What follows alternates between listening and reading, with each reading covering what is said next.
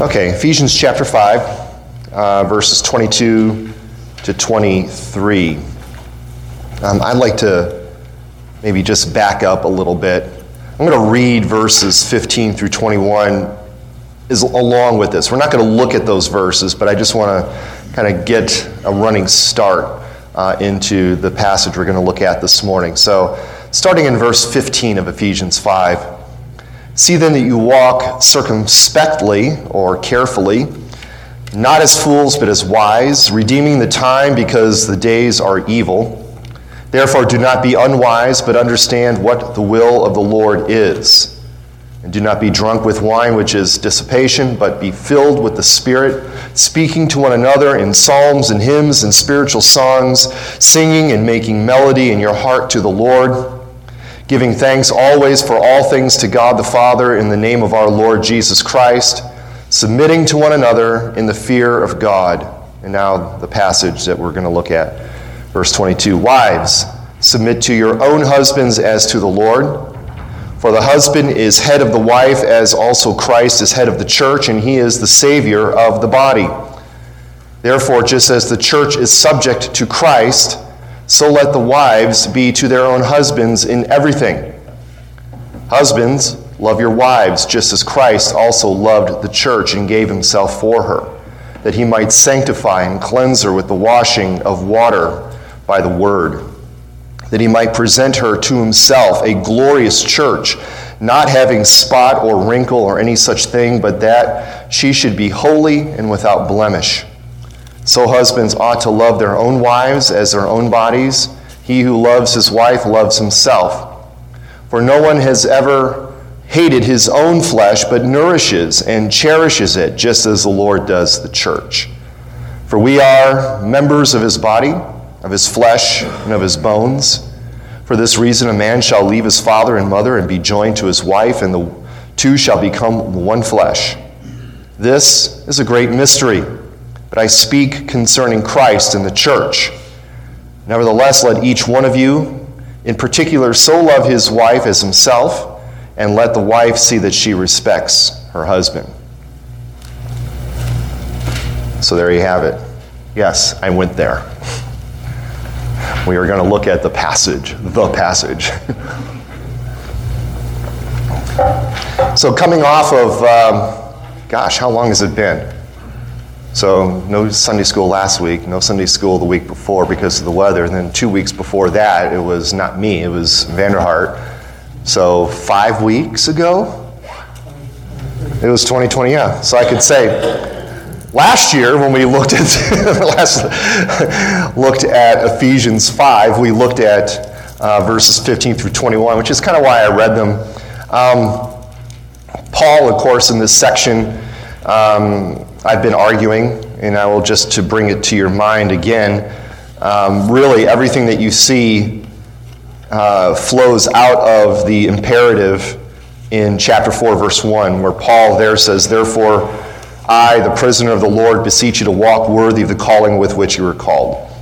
Everything after this, that verse, is sort of fleshing out what a worthy walk is. And it's always, we need to make sure that worthy walk is always something that is the outflow of what we've learned in Ephesians chapters 1 through 3. So we don't walk the worthy walk to be chosen, to be redeemed, to be sealed. It's because we are chosen, because we have been redeemed by the blood of Christ. It's because we've been sealed by the Spirit. It's because we've been saved by grace through faith, and that not of ourselves. It is because of all these things that we walk worthy. So in the language of our own beloved Heidelberg Catechism, we talk about our guilt, our sin before the Lord. We talk about grace, how Christ saves us by grace through faith, and then we talk about gratitude, our response to our salvation, to such a great salvation that we have. So Ephesians 4:1, the worthy walk, and particularly as you get to chapter 5, you get these several walks that Paul exhorts the Ephesian believers to. So walk in love, walk in light, walk in wisdom, and that's what we saw in verses 15 through 21. walk carefully, walk circumspectly, not as fools, but as wise. And that we saw that the wise walk is one that is a walk in wisdom. It is one that is filled with the Spirit. It is one that engages in submission. Now, when you get to verse 21 there, you see submitting to one another in the fear of God. And when you get to verse 22, now you don't see it in the English, and I'm really surprised that it's not italicized, but the word submit is not there. And you're like, well, then why is it there? Because it's drawing what you see in verse 21. Submitting to one another in the fear of the Lord. How does that look like for wives? Well, they're to submit to their own husbands. How does that look for husbands? They are to love their wives. How does it look for children? Well, they're to obey their parents. How does it look for parents? Well, they're to raise their children and not provoke them to wrath. How does it look for slaves or bondservants? They are to obey their masters. How does it look for masters? They are to treat their bondservants or their slaves well, not abusing them, but recognizing that they themselves were also at one time slaves to sin and so on. So what you see here from chapter 5, verse 22, all the way through chapter 6, verse 9, is this idea of submission and authority relationships and how that looks in the Christian home. In fact, they're often called by commentators and study Bibles as the household codes. And you're like, household codes, what do you mean? Well, you've got marriage, you've got parenting, and you've got servants. Now, in those days, servants were often considered part of the family. Not in every single case, but oftentimes if you were a servant, you served a family. I mean, we've been in Genesis going through chapter 17 in Sunday evenings, and think of how Abraham had many servants. They were part of his household. How do you know that? Well, when God commands him in chapter 17 to circumcise all the males in your household, he includes all the men who were bought with your money. In other words, your male servants as well as your male children. They were part of the family. Now, to be sure, they were servants, and we'll expound on that more when we get to it next Lord's Day, Lord willing. But I want to focus here on marriage. So really, everything you see from verse 22 through chapter 6, verse 9 is an expansion or an exposition of this worthy walk as we submit to one another in the fear of the Lord. So just as a theme to unite this passage before us this morning, because we're going to look at Christian marriage in particular. Christian marriage points to the mystery of Christ in the church. That's Paul's payoff when he gets to the end of the passage there in verses 32 and 33. This is a profound or great mystery he speaks concerning Christ in the church. So Christian marriage, the goal of Christian marriage and the goal of the commands that Paul gives here in Christian marriage is to show this picture, to point to the relationship between Christ and his church. And that's what we're going to draw out as we look at this. So I think I have 3 points right.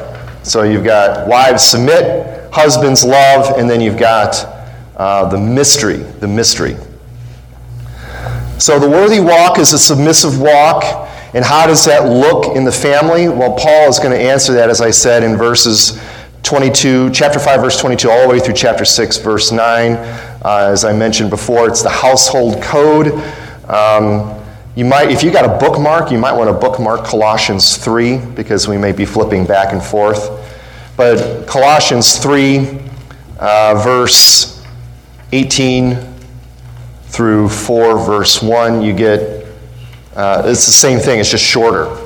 You're like, well, can we look at that instead because it's shorter? It's like, no, because we're in Ephesians. When we get to Colossians, we'll look at that, and then I'll refer back to Ephesians. But it's the same thing. And if you think about it, right, Colossians and Ephesians, they're prison epistles. Paul wrote these probably within a short span of time from one another when he was under house arrest in Rome. So you've got that household code here. You've got it again in Colossians. Peter's going to bring it up, and we're going to look at passage in 1 Peter as well. but it's a household code. It's how should a Christian household look? How should it function? How should it be structured? How should it be ordered? And the first command here, now before I go on to that, all right, because we're going to look at submission here. When Paul says in verse 21, submitting to one another in the fear of God, it's not a symmetrical submission. All right, some like to say, well, it's symmetrical, right? Wives submit, husbands submit. Yes and no. Yes, but it's going to look differently. All right, why? Because it's not symmetrical. We are talking about a relationship in which you have a hierarchy. You have a hierarchy. You've got one in authority, and you've got one in a submissive or subjective role there who is under that authority. How does that relationship work? Okay? There are duties and obligations on both sides, and we'll explore that. So it's not symmetrical, but some want to twist this to support sort of like a mutual submission. But in each of these, marriage, parenting, service, Paul deals with the one who is in the role of submission first, and then he deals with the one who is in the position of authority after that. So when we get to verse 22, he says wives. He begins with the wives, and he says here, what are they to do? They are to submit. To whom are they to submit? Their own husbands. How are they to submit? As to the Lord. So wives, submit to your own husbands as to the Lord. Now, the word there for wives in Greek, gune, it means it's the Greek word for female. All right, so it's not like the word for man, anthropos, which can mean male, man, or can mean mankind. It is the word that specifically speaks to women as gendered people. Okay. So we're not talking non-binary, okay? We are talking women. And oftentimes that word is also used to speak of wives, so wives or women. So the command is that wives, gune, are to submit. And that word there, it's a military term in which you are to line up. I mean, if you were to just look at the word etymologically, or by its parts, how is it structured? It is a compound word that means to line up under something. Hupotasso, you are to line up or arrange or to subordinate under something. You would line up under something. They are to submit. So it often gets translated as submit. They are to submit themselves, we'll get to that in a moment, to their own husbands as unto the Lord. So what does that mean? First let me say what submission isn't. Okay, let me say first what submission isn't. It isn't servile slavery. All right, it isn't, all right, woman, do what I ask you to do what I command you to do. Why? Just because. Pick up my socks, make my dinner. It's not servile slavery. It isn't blind obedience, right? A wife isn't supposed to submit to her husband in a sinful way. It isn't subjugation. Okay, it is not subjugation. It is not slavery. What is submission? It's recognizing the creation order of things. It's understanding that the world, as God has created it, operates under a hierarchy. There are people in authority, and there are people that are under that authority. Right? It's the same thing you say. You can't have. What do they say about, Indians, right? You can't have all chiefs. You got to have some Injuns, right? Sorry, I may have to edit that out of the audio. That's probably incredibly racist to say that. All right, too many chiefs, right? You can't have all chiefs. You got to have some Indians in the tribe as well. It's the same thing here. Now, if you recall, when we looked at 1 Corinthians chapter 11, another passage that I had a fun time going over, the old head covering passage in 1 Corinthians 11. There, if you recall that study, the idea of the head covering was a sign of submission between a wife and her husband. And the reason Paul grounds that in the creational order in chapter 11, verse 3. He says here, I want you to know that the head of every man is Christ, the head of woman is man, and the head of Christ is God. There is a creational order. Now you're like, well, but isn't Christ, deity as well as God? Aren't they equal? Yes, they are equal. But when Christ comes and incarnates and takes on a human nature, he is, in a sense, submissive to the Father as the God-man. Think of the time we went through the Gospel of John. Jesus often says, I have come to do the will of him who sent me. I have come to do the Father's work. He has sent me into this world, and I listen to him, and I obey him. Now, it's not talking about an ontological kind of subjection here or submission. This is a hierarchy. It's an economic hierarchy. God is the head of Christ. Christ is the head of man. Man is the head of woman.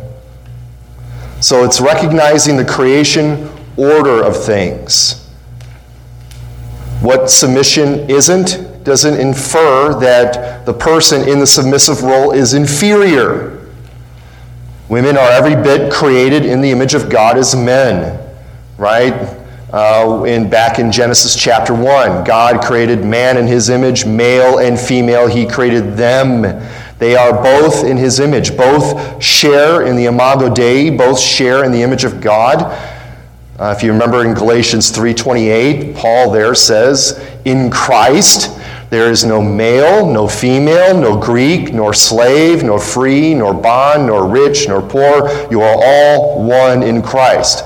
In other words, at the foot of the cross, we are all one. We all are one in Christ. We are all, the idea of lesser or equal that you see in the worldly structure between masters and slaves, between men and women, between rich and poor, those are obliterated at the foot of the cross because we are all one in Christ.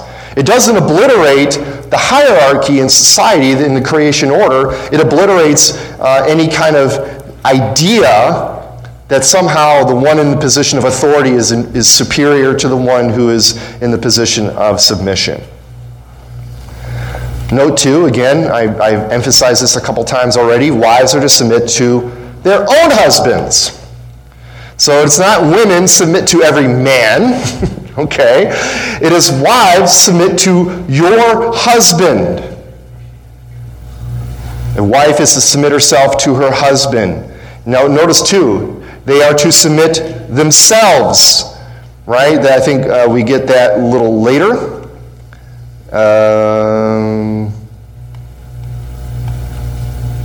Okay, it's not in the English, but the word in the Greek it's reflexive, right? I'm getting a little technical here, so I apologize. But the way it's structured in the Greek, it's what they call in the middle voice, which means it is I am doing the submission. I'm submitting myself. All right, so the wives submit themselves to their own husbands. It is not a question that the husbands here demand submission from their wives, is the point I'm trying to make with that. So wives submit herself to their husbands. Husbands don't demand the submission. A wife submits to her husband as to the Lord, because in submitting to your husband, you are submitting to the Lord in this case. And a wife submits to her own husband because he is the head, which implies authority, just as the church submits to her head, which is Christ. And we've seen this in a number of occasions as well. If you want to just flip over a couple pages to Ephesians chapter 1, verse 22, verses 22 and 23. And he, God, put all things under his feet, the feet of Christ, and gave him to be head over all things to the church, which is his body, to the fullness of him who fills all in all. Later on in chapter 4, verse 15 of Ephesians. But speaking the truth in love may grow up in all things into him, that is Christ, who is the head. He is the head. And then verse 16, from whom the whole body joined together by what every joint supplies, and so on. So Christ is the head of the church. As he is the head of the church, so a husband is the head of the wife. The wife submits herself to the husband as the church submits herself to her husband, Christ. There's other passages, Colossians 1:18. I'm not going to read that. For a wife to refuse to submit to her own husband would be as if the church could somehow refuse to submit to Christ. Now that sounds absurd, right? We say, that the church should not submit to Christ. And I'm not saying that it doesn't happen, but to say that if Christ is the head of the church, to say that the church can say, that's okay, I'm going to ignore that. Right? On its surface, it's absurd. And that's what Paul's saying here. It's like, look, you submit to your husband, your own husband, as Christ is the head of the church and submits to her. Therefore, just as the church, verse 24, is subject, it's the same word, submits, to Christ, so let the wives be to their own husbands. And there you got in everything. In everything. How many things? Everything. All right? Is there no things?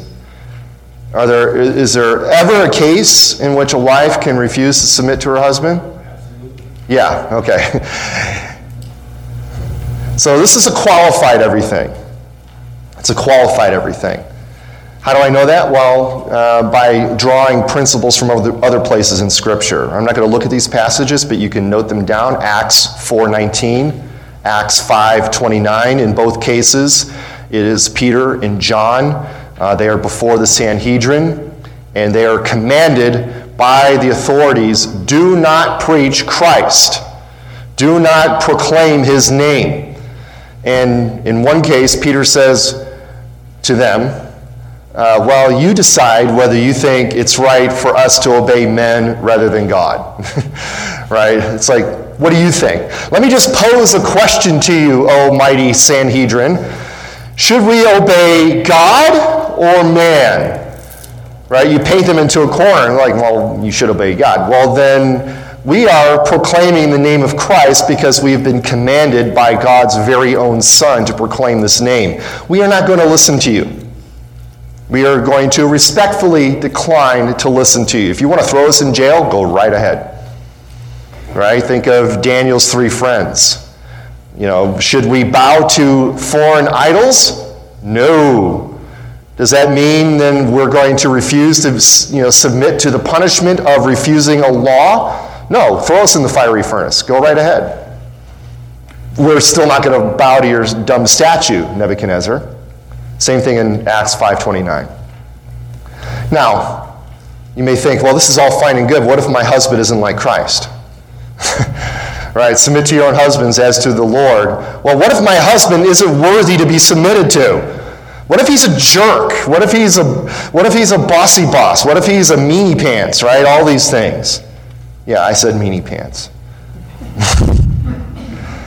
It's because I can't say other things.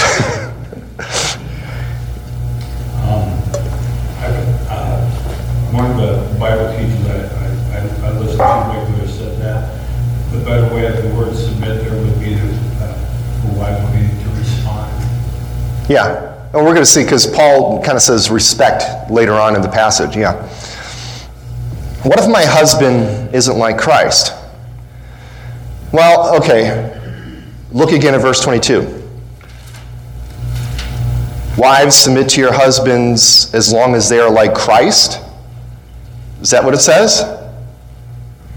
Unfortunately, no, it doesn't say that. It says, submit to your own husbands as to the Lord. As to the Lord. Your submission isn't conditioned on if your husband is Christ-like. It is submit to your husband as you would submit to the Lord. Wifely submission isn't conditional on the husband's worthiness. Now here's where I want to flip over to 1 Peter. So 1 Peter chapter 3. And in 1 Peter, middle of chapter 2, going into verse 3, he does something similar to what Paul does. So you've got submission to the government, submission to masters, submission to husbands, and so on.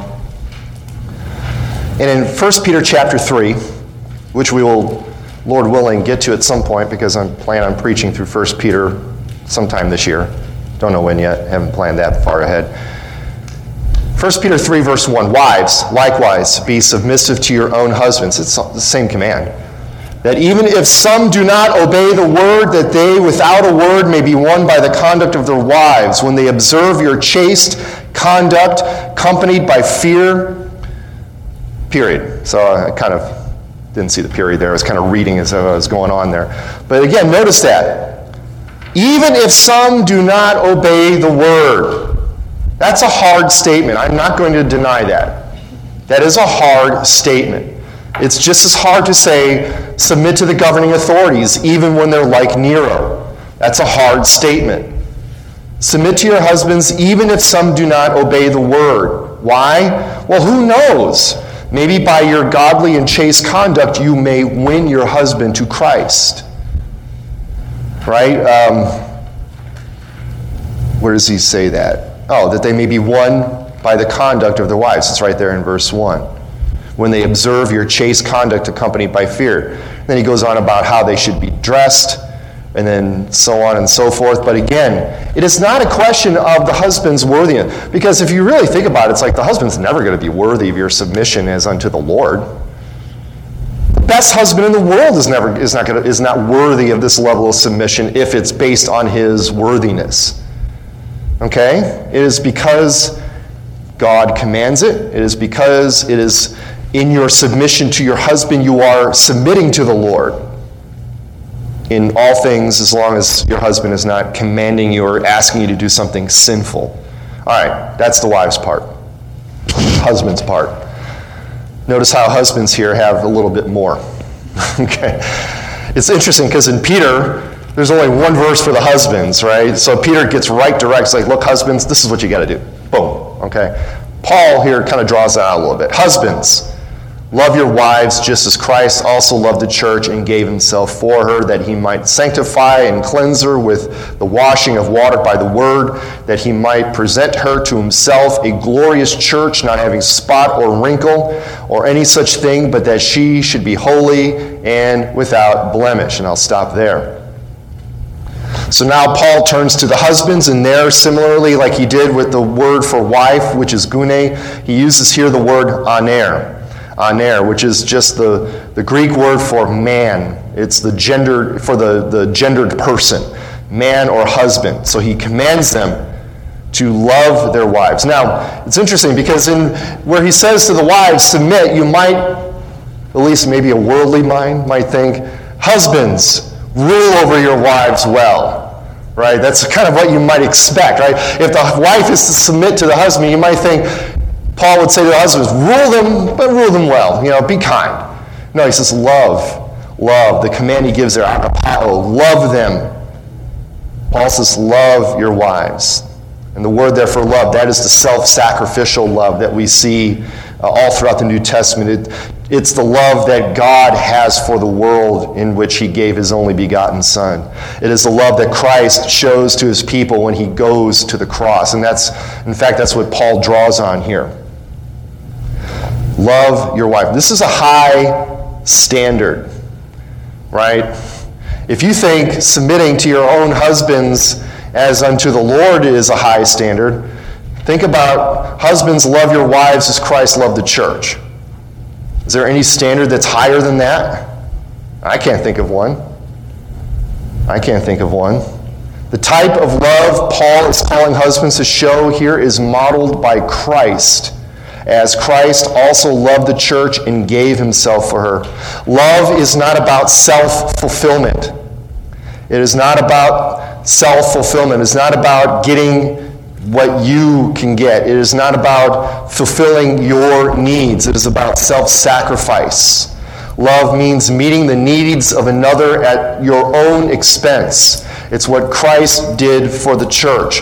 He met the needs of the church, which the church had a sin problem, and he met that need by giving himself on the cross to wash her, to purify her, to sanctify her, to present her without blemish at his own expense.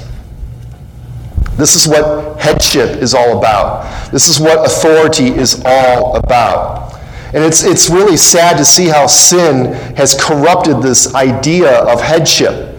Because the way the world sees headship and authority, it's all about self-fulfillment. It's all about benefit. It's all about what I can get out of it. Right? If if you've ever served in the military, right, and somebody gives you something crappy to do, and you kind of complain about it, and they'll just go to you and say RHIP. Anybody here know what RHIP means? Rank has its privileges. Okay? If I outranked you in the military, I could say, go scrub the toilets with a toothbrush. And guess what? You have to obey. Because if not, you would be insubordinate. Right? That's how the world sees headship. It's like, I get to call the shots. I get to benefit myself from it. I get to get what I want by using others. That's not what headship is about. Headship or leadership, it's about benefiting those who are led. It's about lifting them up. It is about building them up. It is about making them better. Because that's exactly what Christ has done for the church. When Paul here uses Christ as an example for husbandly love to the church, he's not saying you have to be Christ to your wife, okay? Right? You're not going to atone for your wife's sins. You're not going to die on the cross for your wife. No, but as that love is shown between Christ and his church, that is the model for which your love is to your wife, that he might sanctify her and cleanse. Again, you don't sanctify your wife, okay, husbands? But as Christ gave himself for the church and sanctify her, you are to give of yourself to build up your wife, to make sure that she can be all that she can be in the Lord, so that you can lead in a godly manner. Christ's example of love to the church is seen in the three purpose statements that you see in verses 26 and 27, where he says Christ sanctifies the church, cleanses her or sets her apart. He washes her by the water of the word, and that he presents her to himself a glorious church, not having spot or wrinkle or any such thing, that she should be holy and without blemish. I want to flip over to Colossians again. I want to look at verses. It's a similar thought, but I just want to tease this out in another passage here. In Colossians 1, verse 19. For it pleased the Father that in Christ, in him, all the fullness should dwell, and by him to reconcile all things to himself, by him, whether things on earth or things in heaven, having made peace through the blood of his cross.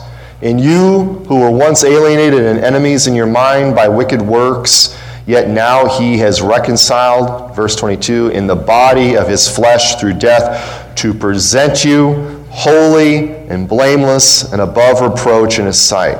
Christ did everything he did for the church in order to present her to the Father as a chaste bride, as a purified bride, as a bride without blemish. That's why in Revelation, when you see the heavenly bride come out, she is decked out all in white. She has been, the white is the righteousness of Christ and all these things. She is a perfect, decked out bride because of what Christ has done. And again, I'm not saying that, okay, husbands, you need to make sure your wife is purified and without blemish before the Lord. No. But as Christ has done that out of love, that is how you should see your headship, as one that works for the benefit of your wife and your family. Now, he goes on, verse 28. So husbands ought to love their own wives as their own bodies. He who loves his wife loves himself, for no one ever hated his own flesh, but nourishes and cherishes it, just as the Lord does the church. For we are members of his body, of his flesh, and of his bones. Hold that thought. We're going to look in that a little more deeply. 31, for this reason, and Paul quotes from Genesis 2:24, for this reason a man shall leave his father and mother and be joined to his wife, and the two shall become one flesh. So as Christ loves his body, the church, so also are husbands to love their own wives as their bodies. Verse 28. Now, hold your place here and turn to Genesis 2.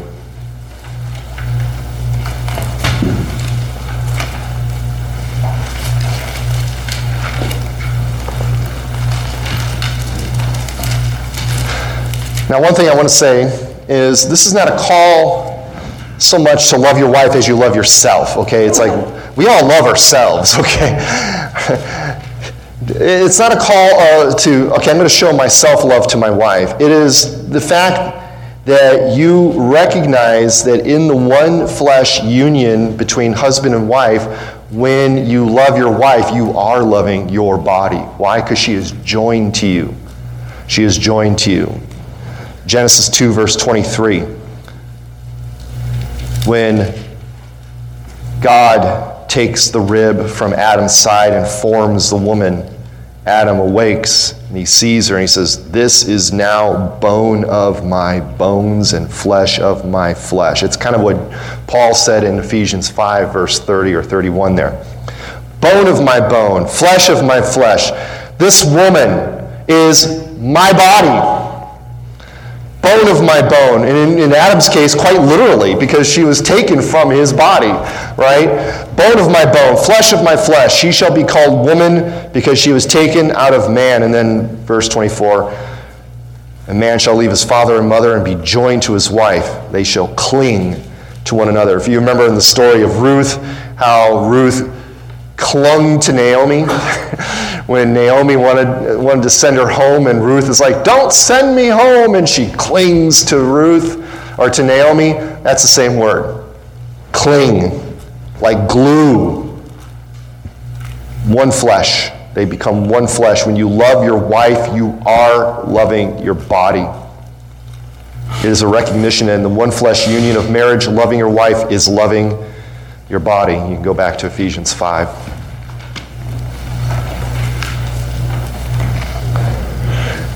Now again, as I said with the wives, for the husbands, this is all fine and good, but what if my wife isn't lovable? What if she's a nag? Yeah, I said it. What if she, it's like, "You never do this, you never do that, you always do." What if she's like that? All right.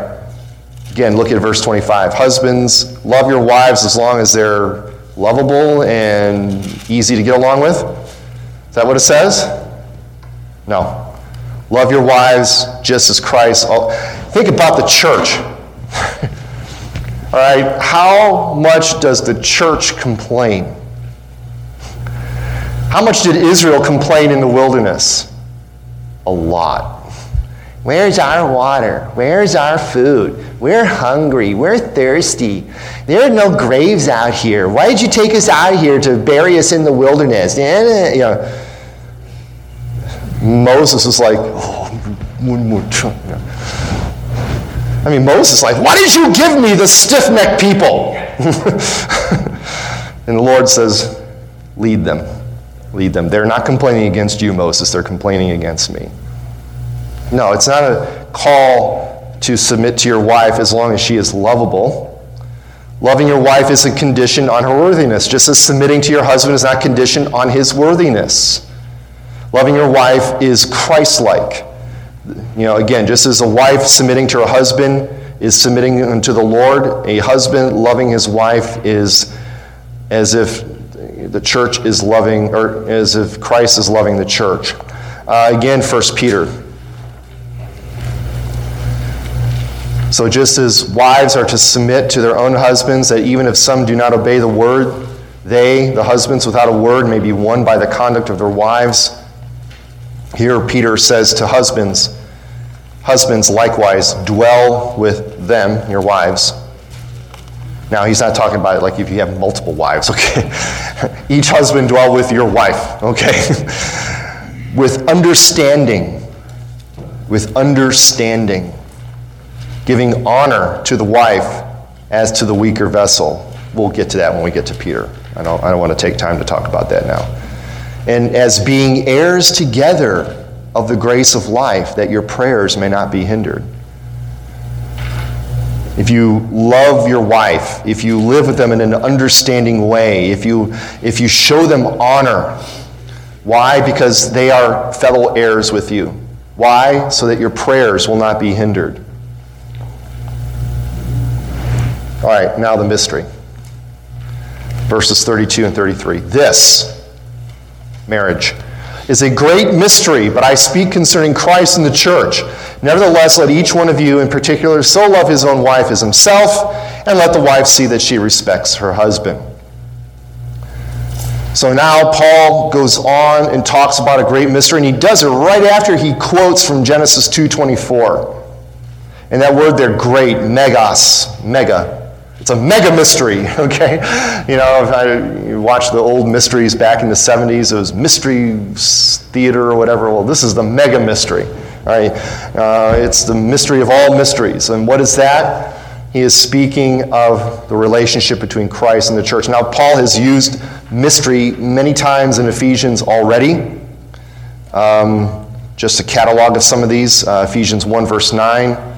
Having made known to us the mystery of his will according to his good pleasure. Chapter 3, verses 3 and 4. How by revelation he made known to me, Paul, the mystery, by which when you read, you may understand my knowledge in the mystery of Christ.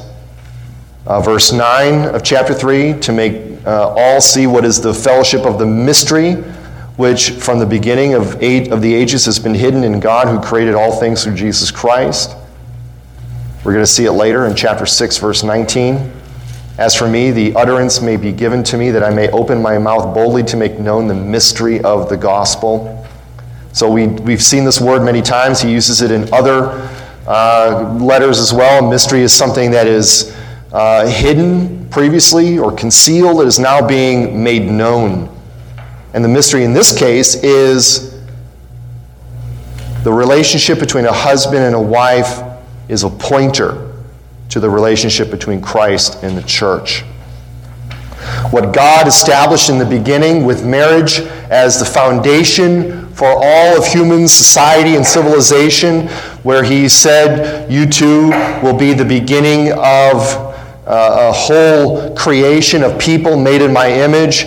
You will leave your father and mother and cleave to your wife because you will be a one-flesh union. You will be the one who is the bedrock of society. He says, that was not an end unto itself. Marriage is not an end unto itself. It is something that points to a greater reality.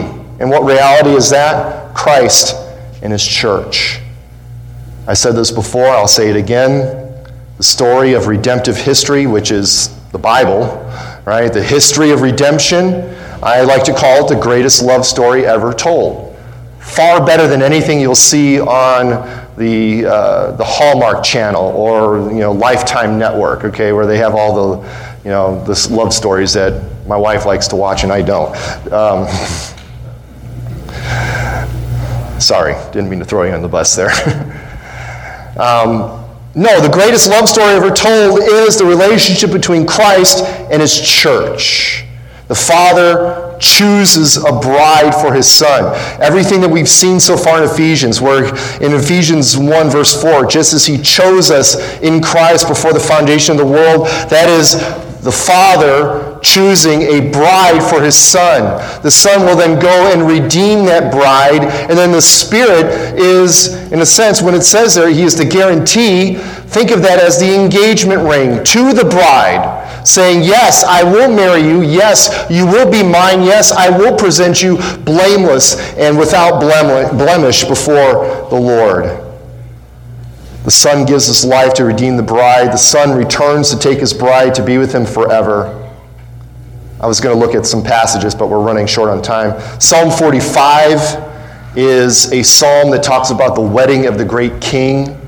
And I preached through that some time ago, and it's a picture of Christ and the church there. The wedding of the king to his bride. The entire book of the Song of Songs is a picture of Christ and his church. Hosea chapter 3, when Hosea is told to marry Gomer. It's like, wow, what a name. Parents, don't ever name your daughters Gomer. Don't name your daughters Jezebel, don't name your daughters Bathsheba, and definitely don't name your daughters Gomer. Okay, that's just kind of like, duh, Gomer, you know. But Hosea is told to marry a woman named Gomer. She is a wife or a woman of harlotry. And it's a picture of God with Israel.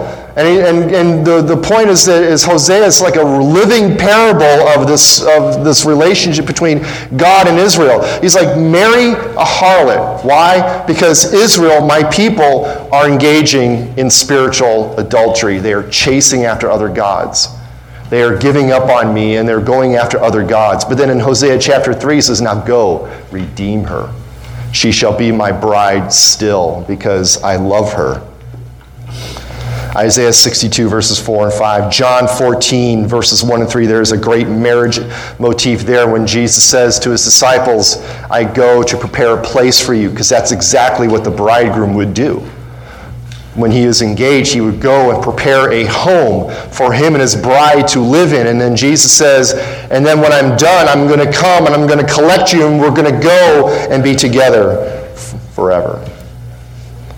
This is why divorce is such a great evil in society, right? It is why divorce is such a great evil. We don't think anything about divorce anymore. We just don't, as a society. It's just, I'm tired, I'm bored, whatever. Irreconcilable differences. Can't get along anymore. To dissolve a marriage is like saying Christ can abandon his church. Right? That's why Jesus in Matthew 19 put such a high premium on marriage. He's like, only because of adultery is divorce even an option. And even then it shouldn't, if you can reconcile, be reconciled. I know that's hard. I'm not trying to belittle that. But it's like, look, this is marriage is so important. Why? Because again, it's a picture that points to something. If you could say, well, marriage is just something, it's a relationship of convenience, and I can whatever, and so on and so forth. It's like, well, then you're saying that Christ and his church, that relationship is a relationship of convenience, which it is not. It is not. And it's also why idolatry is seen as spiritual adultery, and why God is described as a jealous God. Now, I really need to wrap up, but I am almost done. So, the worthy walk of submission flowing out of verse 21 is first seen in marriages as wives are to submit or to respect. What you see there in verse 33, respect. And interestingly enough, that word respect is phobeo, fear, phobos, okay? Not like be scared of your husbands, okay? Husbands, don't go home and start being an ogre to your wives. No, okay. No. Fear, reverence, respect. Wives respect, husbands love their wives. Christian marriage shows forth the glory of Christ in the life of the church. And again, our culture in particular bristles at this teaching, right? If you were to teach this faithfully in a secular setting or maybe in a very liberal Christian setting, you'd get all kinds of squirms and I don't like that and we need to redefine this and Paul he's a person of his time and age and he doesn't know better. He's not enlightened like the rest of it. No, a pox on that house. Our culture bristles at this teaching. The chauvinism of a bygone day has been replaced with the feminism of today and along with all kinds of other aberrations. Both are excuses to abandon marriage, and this abandonment is not only a detriment to society, it destroys the story of redemptive history. But marriage is a blessed picture of Christ and his church. That's why there will be no marrying or being given in marriage in heaven, right? In the age to come. Matthew 22, verses 29 to 32. Now, in the context of that, of course, is the Sadducees come up to Jesus and they're trying to trip him up. It's like, well, a man had a woman and then he died and then she married his brother and he died and she married the brother's brother and he died and so on and so forth. And then when in the resurrection, whose wife will she be? And Like, aha, we got you, Jesus. And Jesus is like, well, first of all, you don't know the scriptures. And you don't know the meaning of marriage. Marriage is a product of this age because it points to Christ and his church. When the age to come arrives, when Christ is with his church, do we need anything that points to that? No. You're like, well, but I love my wife. I love my husband. Okay. There's nothing saying that you won't continue to love your wife or your husband in the age to come. The point is that collectively we will be the bride of Christ. We will be with our bridegroom forever. He is our bridegroom. We are his bride. Christian marriage shows us the love that Christ has for us, his bride. And if you ever doubt God's love for you, look at what Christ, again, has done for you. He has sanctified you. He has washed you with the water by the word. He has presented you to himself blameless and without spot or wrinkle. Now, I have to stop here because I am literally at time. So, sorry, I did this perfectly so there would be no questions at the end. I'm not afraid of questions. Come to me after the service.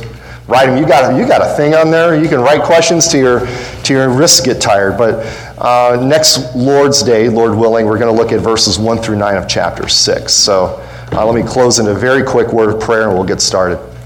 Heavenly Father, Lord, what a great mystery we see here in Ephesians 5, how our marriages are to bring glory to Christ, and in the fact that as we submit to one another in marriage, as husbands love their wives and wives submit to their husbands, we are showing forth the glory of Christ in the life of the church. Now, Lord, we pray for your blessing upon our time this morning as we worship you. We pray all these things in Jesus' name. Amen.